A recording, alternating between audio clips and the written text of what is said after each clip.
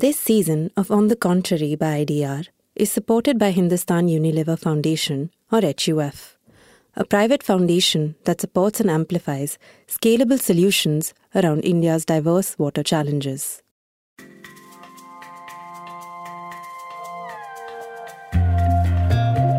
You're listening to On the Contrary by IDR, a show featuring unlikely conversations on topics that affect our future. Hear differing perspectives from leaders and experts as they help us make sense of the most pressing issues of our time. Here's your host, Saloni Meghani. This episode of On the Contrary by IDR was originally recorded in Hindi. Key insights from the conversation will be captured in English for those who may not understand the language. A good water conservation model catches on with the local community that needs it. A better one evolves from within a community and is nurtured and championed by collective action. Today we have with us two key stakeholders of water conservation, discussing the significance of such an organic and joint effort. Umashankar Pandey is a grassroots activist from Bundelkhand, Uttar Pradesh. He was awarded the Padma Shri for mobilizing his community to use a traditional water retention technique. It is because of his work that the water-stressed villages in Banda have turned water secure. And our second guest is corporate leader Shraman Jha. He is the CEO of Hindustan Unilever Foundation, which works with communities vulnerable to water stress and aims to make India water secure. In today's episode of On the Contrary by IDR, both Shraman and Umashankar Ji explore how community work and corporate action can intersect for the cause.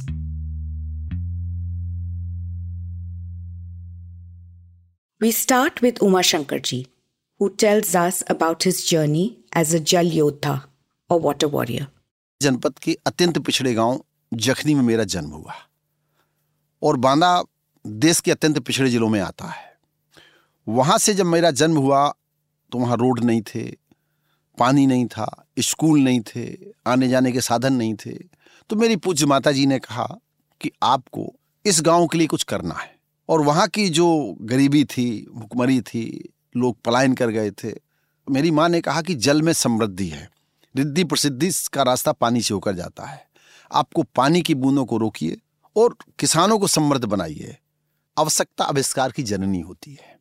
जब समाज को ये लगा हमारे यहाँ गांव में भुखमरी थी, गरीबी थी, पलायनवाद था, तो मेरे जैसे नौजवान साथी उस समय के 10 लड़के हम तैयार हुए जो थोड़ा संपन्न परिवारों से आते थे। रिक्स हम लोगों ने लिया, अपने पैसे से मेड़बंदी शुरू करी, अपने पैसे से बासमती जैसी जो बुंदेलखंड में जहाँ पानी ना हो वहाँ बासमती लाना। फिर जब 10 लोगों ने पहली बार हमने पैदा किया 100 बीघे जमीन में 500 कुंटल बासमती पैदा किया, तो अगली बार 500 बीघे में लगाई गई तो 2500 कुंटल पैदा किया। फिर इसके बाद तीसरे साल 10,000 कुंटल बासमती पैदा किया। और वो कारवां जखनी से निकल के जो फसल हम पैदा करते थे बीजा दूनी, मतलब जितना बीजा बोते थे उतने से दूना पैदा होता था। और एक आदमी को जब 4,000 रुपये कुंटल की बासमती मिली तो 1 बीघे में 25,000 रुपये उसने पैदा किया। आज मेरे प्रयोग से 2 मीटर पानी वाटर लेवल बुंदेलखंड में ऊपर आया। ऐसी भूजल विभाग की रिपोर्ट है। जहाँ 1 मार्च से मालगाड़ी से पानी चित्रकूट जाता था, आज वहां से धान आ रहा है। किसानों ने धान पैदा शुरू कर दिया, सब्जियां पैदा हो रही हैं, पलायन रुका है। Umashankar Ji comes from Jakhni village in Banda district, Uttar Pradesh. It is prone to water scarcity, resulting in poverty and migration in the region. To change this, he shares how, with the help of a small group, he revived a traditional water retention technique.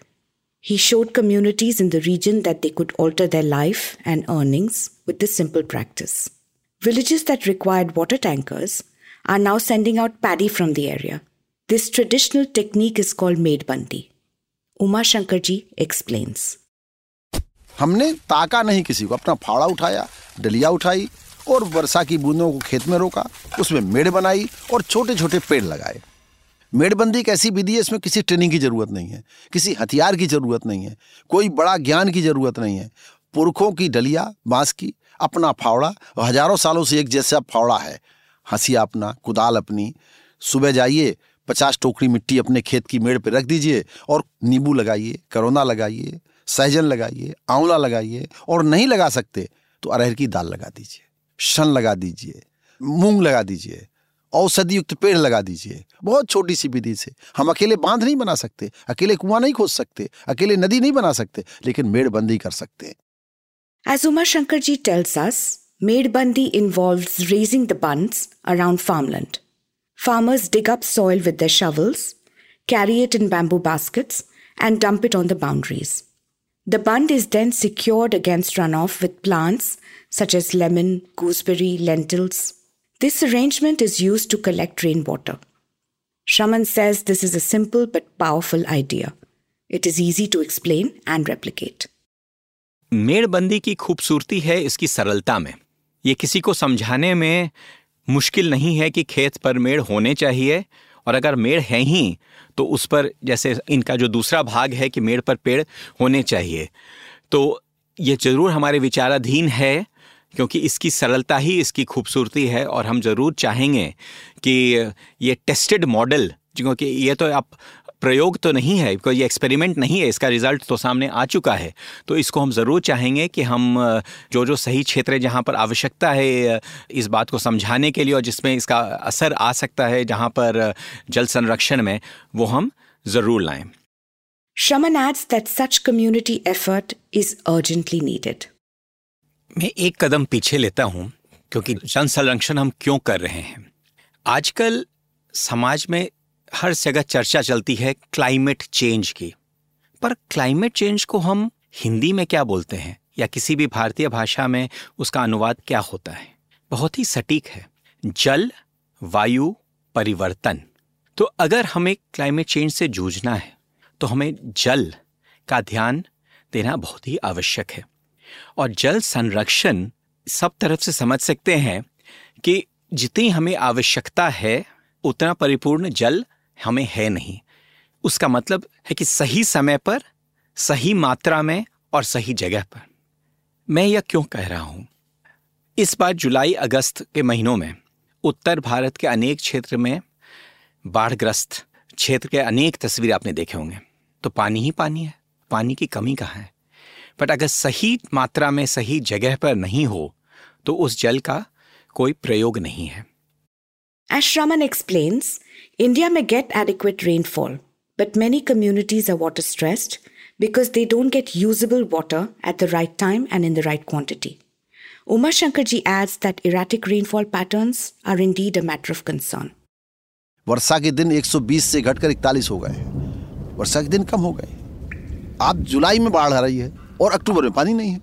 जब बरसात का महीना तो पानी नहीं हो रहा, तो हमको सबको मिलकर के पानी की बूंदों को बचाना है, पेड़ लगाना है और अपने समाज को जगाना है।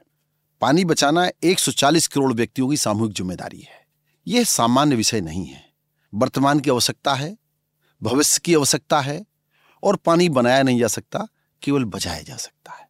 अब समय आ गया है, पूरी दुनिया में पानी का संकट है, भूजल स्तर नीचे जा रहा है, हम सबको उसे ऊपर लाने के लिए प्रयास करने होंगे।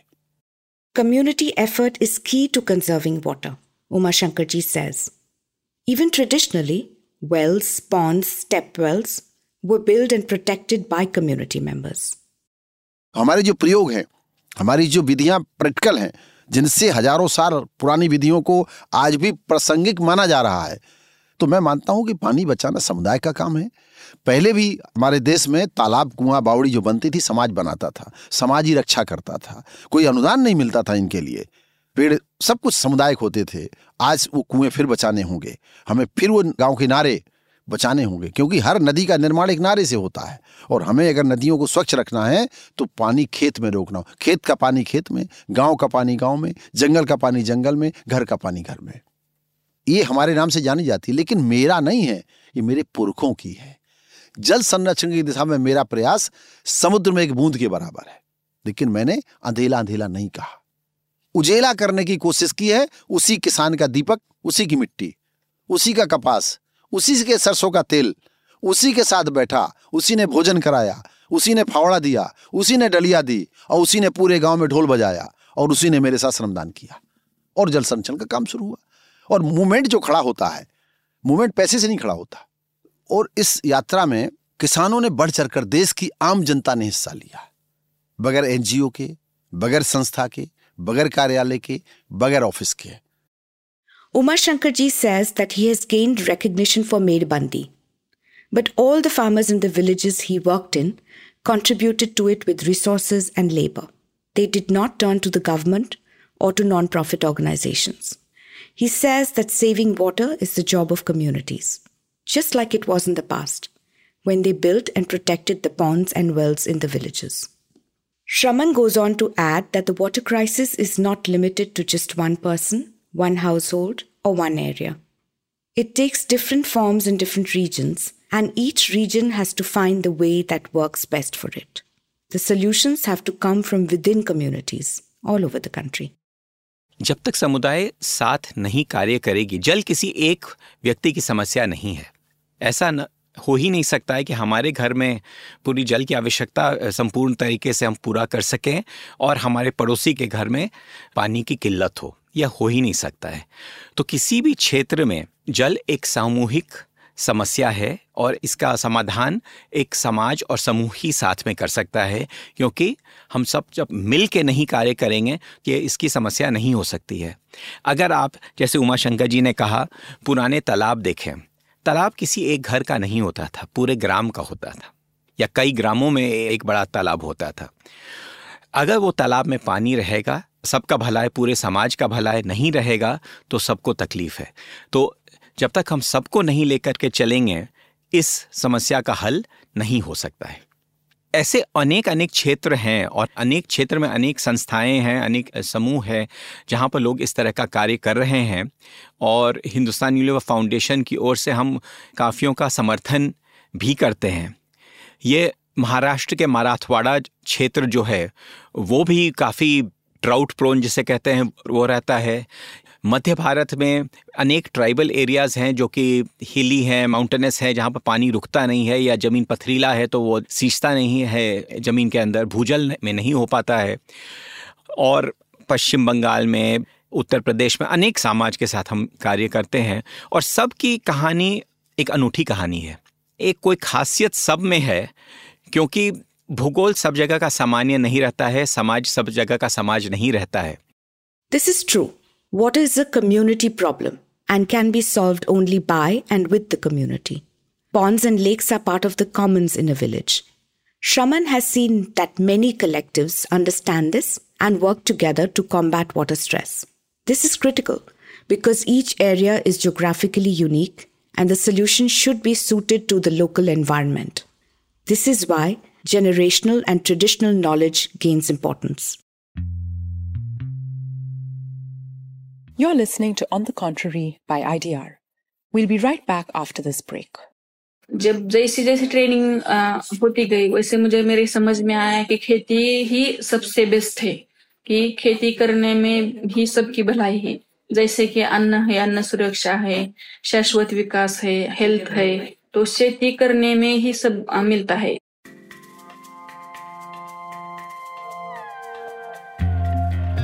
That was Archana Mane, a mentor for women farmers in Marathwada, a drought-prone region in Maharashtra. While women have been cultivating land for decades, less than 2% of India's agricultural land is owned by women. They are seen as laborers and not farmers. Archana works with Swayam Shikshan Prayog, an organization that decided to change this scenario by helping women negotiate with their families for titles to land, which they use to cultivate nutritious and climate-resilient crops like millets and leafy vegetables. She also helps women set up agri-businesses, such as poultry farming and producing vermicompost. According to Archana, these women are now able to ensure food and nutrition security for their families, water security for their land, and prosperity for their communities. Learn more about Archana Mane on IDR's Ground Up, a segment that features anecdotal multimedia stories that provide an insight into how communities experience development at the grassroots. And now, back to the show. Uma Shankarji recognizes Medbandi as a practice passed down by his forefathers. We ask him about the role of such ancestral wisdom in water conservation. ये जन भागीदारी की जो हमारे पुरखों के पास जल जोड़ने की जो बेजोड़ विधियां थीं, पहाड़ के ऊपर भी पुरखे हमारे तालाब बनाते थे, कुआं बनाते थे, जलाशय बनाते थे। हमें पुरखों के और नवीन ज्ञान, पुरखों का ज्ञान वहां तक है जब पानी लाना, जैसे हमको तालाब बनाना है तो पुरखों का ज्ञान है, लेकिन पानी का खेत तक कैसे ले जाना है उसमें नवीन ज्ञान ले लें। ड्रिप इरिगेशन, बूंद बूंद पानी, रात में सिंचाई करें। दूसरे और भी जो विधियां हैं नवीन विज्ञान ने पैदा की हैं, या नवीन विज्ञान ने सोचा है कि खेती में कितना पानी, पहले हम जब चावल पैदा करते थे तो 1 किलो चावल बनाने में 3000 किलो पानी लगता था। आज वैज्ञानिक ले आए कहाँ, 1500 किलो पे ले आए। 1 किलो दूध पैदा करते थे तो हमको कितना पानी लगता था, 1000 लीटर पानी लगता था। आज वैज्ञानिक ले आए 500 किलो पानी लगेगा। तो 1 किलो जो हम कपड़ा बनाते थे उसमें हमको 1000 लीटर पानी लगता था, आज वैज्ञानिक 1000 में ले आए हैं। Uma Shankar Ji believes that to conserve water in agriculture, traditional know-how has to be combined with the latest research and technology. For example, raising bunds secured with plants may help farmers retain water, but drip irrigation will help take it to the farm and use it efficiently. Shraman agrees. So innovation सिर्फ heavy science नहीं होता है, उसी तरह से जो हमारी जो ट्रेडिशनल विजडम है उसको भी हम और मजबूत कर सकते हैं मॉडर्न टेक्नोलॉजी लेकर के। तो जिस तरह से रिमोट सेंसिंग, GIS और इस तरह के जो तकनीक आए हैं, इसका प्रयोग हम करते भी हैं और हम चाहते हैं कि किया जाए, क्योंकि इस तरह से जो कार्य पहले 30 दिन लगता करने में वो शायद चंद मिनटों में हो जाए। तो आधुनिक तकनीक है उसका तो प्रयोग हमको करना ही करना है, पर उस चीज़ पर प्रयोग करना है ताकि हमारा जो परंपरागत जो विधि है उसको हम और मजबूत करें और उसके ऑपोजिशन में ना करें, क्योंकि जो परंपरागत विधि थी वो किसी कारण इतने हजारों वर्ष रही हमारे साथ। Modern technology can definitely be used to strengthen, bolster, and spread traditional practices. According to Uma Shankar Ji, businesses can play a crucial role in supporting such grassroots efforts. हम पूरे देश में परिवर्तन अकेले नहीं कर सकते, लेकिन एक जगह बैठ के प्रयोग कर सकते हैं, वह प्रयोग दूसरी जगह लागू हो सकता है। तो ऐसी स्थिति में अगर उद्योग घराने आगे आ रहे हैं, अंतर्राष्ट्रीय उद्योग घराना भारत में अच्छा काम कर रहा है, तो हमें उसके साथ मिलकर काम करना चाहिए। ऐसे उद्योग घराने जो कुछ करना चाहते हैं, जो अपनी जिम्मेदारी समझते हैं, अगर हम यहाँ से पानी ले रहे हैं तो पानी दें, पेड़ ले रहे हैं तो पेड़ दें। अगर यहाँ हम व्यापार कर रहे हैं तो हमारी जिम्मेदारी बनती है कि जिस समुदाय से ले रहे हैं उस समुदाय से कुछ उस समुदाय को दें। व्यक्ति यहाँ उसको जानकारी नहीं है, जागरूक करना है। नहीं पता एक व्यक्ति को कि अपने जीवन में उसको एक दिन में 3 लीटर पानी लगता है, उसे नहीं पता कि 80,000 लीटर पानी चाहिए केवल जीवन में, 500 लीटर पानी बर्बाद होता है। जब उसे मोटिवेट करेंगे, बताएंगे कि हमारे संकट है, इस देश को जागरूक करने के 5,58,000 गांव है यहाँ, 2.5 लाख ग्राम पंचायतें हैं यहाँ पर, और 80% जनसंख्या गांव में रहती है, और पानी का प्रयोग गांव का व्यक्ति बहुत सतर्कता से साथ करता है, जबकि शहर का व्यक्ति पानी का दुरुपयोग करता है। नौजवान पीढ़ी को नहीं पता कि गाड़ी जो धो रहे हैं इस पानी का प्रयोग बाग में हो सकता है। हम वाटर रिचार्ज कैसे करें? हम शहर में रहते हैं, अपनी कॉलोनी के पास वाटर रिचार्जिंग कर ले, रोक ले। तो ये बातें अभी नौजवान पीढ़ी को नहीं पता है। हमको फाउंडेशन के माध्यम से पानी को पकड़ना है। हिंदुस्तान यूनिलीवर फाउंडेशन की तरफ से पानी की पाठशालाएं हूं, विद्यार्थियों के बीच में हम एक पानी की पाठशाला, मेरा किसानों के बीच है, खेतों में जाके लगाए, हम उनको बताएं। बच्चों के बीच में जाके, बच्चे भविष्य के नागरिक हैं, स्कूल में पानी का पाठ्यक्रम हो। हम एक छोटी सी परंपरागत 2 पन्ने की बुक दे दें, पढ़ो इसको और पानीदार बनो। Uma Shankar Ji appreciates businesses that understand that they have to give back to communities from which they take resources. He suggests that business houses help spread water literacy and numeracy. He recommends schools and learning centers to train children on water conservation. Shraman weighs in on the role corporate houses can play to spread awareness about the water crisis. जल योद्धा और water warrior तो शायद हम सब नहीं हो पाए। उमा शंकर जी ने पूरे अपनी जिंदगी समर्पित किया है जल को, पर हम सब जल दूत तो जरूर बन सकते हैं, एम्बेसडर फॉर वाटर। हमारी जो कॉरपोरेट्स हैं अनेक तरह से इसमें हम इसका सहयोग कर सकते हैं। पहले तो एक तो एम्प्लॉई बेस बहुत हो जाता है। आजकल के जो युवा पीढ़ी है, बहुत जोश है, बहुत उमंग है, वो चाहते भी हैं कि हम कुछ करें देश के लिए, परंतु बहुत को तो ये भी मालूम नहीं है कि जल की कितनी जटिल समस्या हमारे सामने खड़ी है। तो जैसे हम लोग को जागरूक करेंगे तो ये जो कॉरपोरेट्स हैं, कॉरपोरेट एम्प्लॉयज़ हैं, ये भी जल दूत के रूप में अपने जो सोशल मीडिया के तरफ से या गाँव में जाकर के, गाँव इसलिए मैं कहता हूँ क्योंकि 80% से अधिक जो जल का प्रयोग, जो फ्रेश वाटर का प्रयोग होता है वो गांव में और एग्रीकल्चर में होता है। तो अगर वहाँ पर फ़र्क पड़ेगा तो सबसे ज़्यादा फ़र्क पड़ेगा, और वो समाज के साथ काम करके एक जोश उमंग के साथ एक पूरी मूवमेंट को वो चालू कर सकते हैं, जिससे बहुत प्रयोग हो सकता है। दूसरी चीज़ ये है कि आजकल जो भी कॉरपोरेट्स हैं, एक बड़ा फैशनेबल और इन यूज टर्म आजकल है ESG goals. E for environment, पर्यावरण, S फॉर सोसाइटी, सामाजिक, एंड G फॉर गवर्नेंस की या शासन। तो हमारे इन तीनों चीज़ के लक्ष्य क्या हैं? तो आजकल सब कॉरपोरेट्स के ये लक्ष्य तो स्पष्ट हैं, इनके एनुअल रिपोर्ट्स में मिलेंगे। जब यह लक्ष्य को हम इसको भाग करके यह बिल्कुल स्पष्ट कर पाएँ कि चलिए ये पर्यावरण में हम क्या कर सकते हैं। पर्यावरण के अनेक पहलू हैं, बट अनेक पहलुओं का कहीं ना कहीं मेल जल से है। अगर हम उसको स्पष्ट करें, उसके एक टारगेट लें, क्योंकि जिस जो चीज़ को आप मापते नहीं हैं वो चीज़ कॉरपोरेट्स में होता नहीं है। ये पुराना एक नियम चलते आ रहा है, तो इनसे बहुत अधिक फ़र्क पड़ सकता है। और तीसरा है कि जहाँ पर समाज और समूह कोई अच्छे कार्य में है, क्या हम उनका सहयोग कर सकते हैं। और यह सहयोग सिर्फ आर्थिक नहीं, कभी तकनीकी भी हो सकता है, या सही लोगों से मुलाकात करा देना। जैसे जल योद्धा उमाशंकर जी हमारे साथ हैं, अगर हम इनको कहीं उस समूह में ले जाएं जहां हम कहें कि देखिए यहाँ पर इस तरह के लोग हैं जो कुछ करना चाहते हैं, उन्हें यह जानकारी नहीं कि मैं शुरू कहाँ से करूं, यह तो बहुत बड़ी चीज़ है, हम तो निजी लोग हैं, हम क्या कर सकते हैं। तो इनसे प्रेरणा लेके सीख करके पहला कदम, दूसरा कदम, तीसरा कदम कैसे होगा, और उन कदमों के आधार पर अनेक और संस्थान जुड़ जाती हैं, सरकार जुड़ जाता है, तो एक बिल्कुल एक सैलाब सा उभर आता है जिससे हम असर बहुत आसानी से देख पाते हैं। As Shraman says, business houses can provide not just financial and technological resources to communities, but also help grassroots leaders connect with other stakeholders. But do corporates understand the urgency of the issue at hand? Shraman thinks they are getting there. Business world को यह समझ धीरे धीरे आ रहा है। पहले स्तर पर हम देख रहे हैं जो कंपनीज की जो अपनी बिजनेसेस हैं, फैक्ट्रीज हैं, उसमें अलग तरह के वाटर एफिशिएंसी मेथड्स, जो प्रोडक्ट्स बना रहे हैं कि उसमें जल का प्रयोग कम हो, वो सब तो आ रहा है। हम शब्द सुनते हैं वाटर स्टूवर्डशिप की, इस तरह की, वो सब बिजनेस साइड में आ रहा है।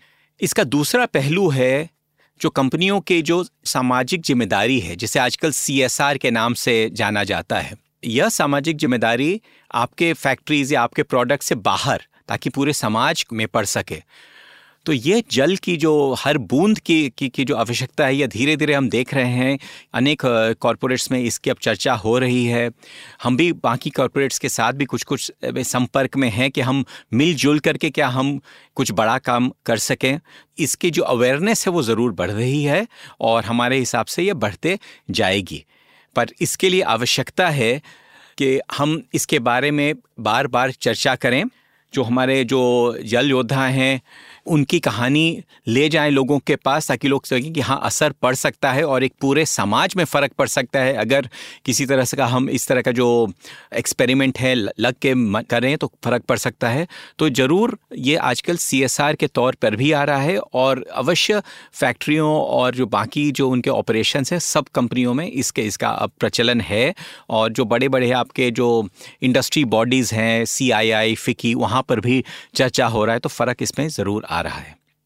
The good news is that awareness about water conservation is increasing among companies and other organizations. Shraman is right. The word of water warriors needs to be spread wider.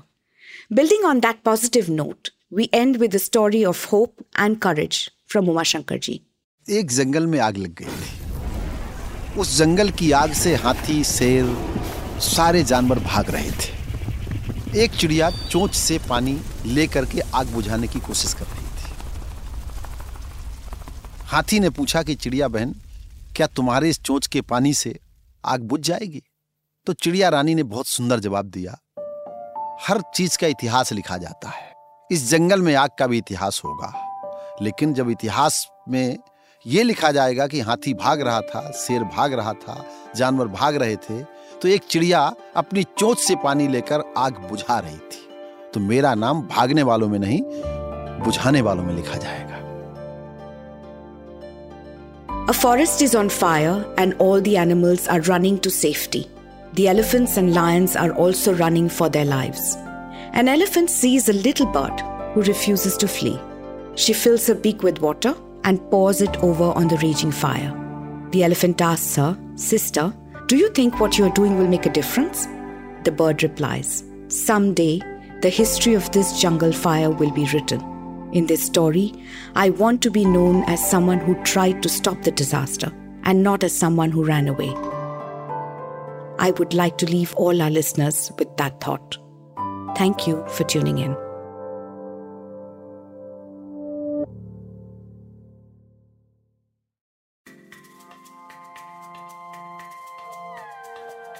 This episode of On the Contrary by IDR was produced by Saloni Meghani, Smarinita Shetty, Sneha Philip, and me, Shreya Adhikari, with additional support from Halima Ansari, production by Made in India.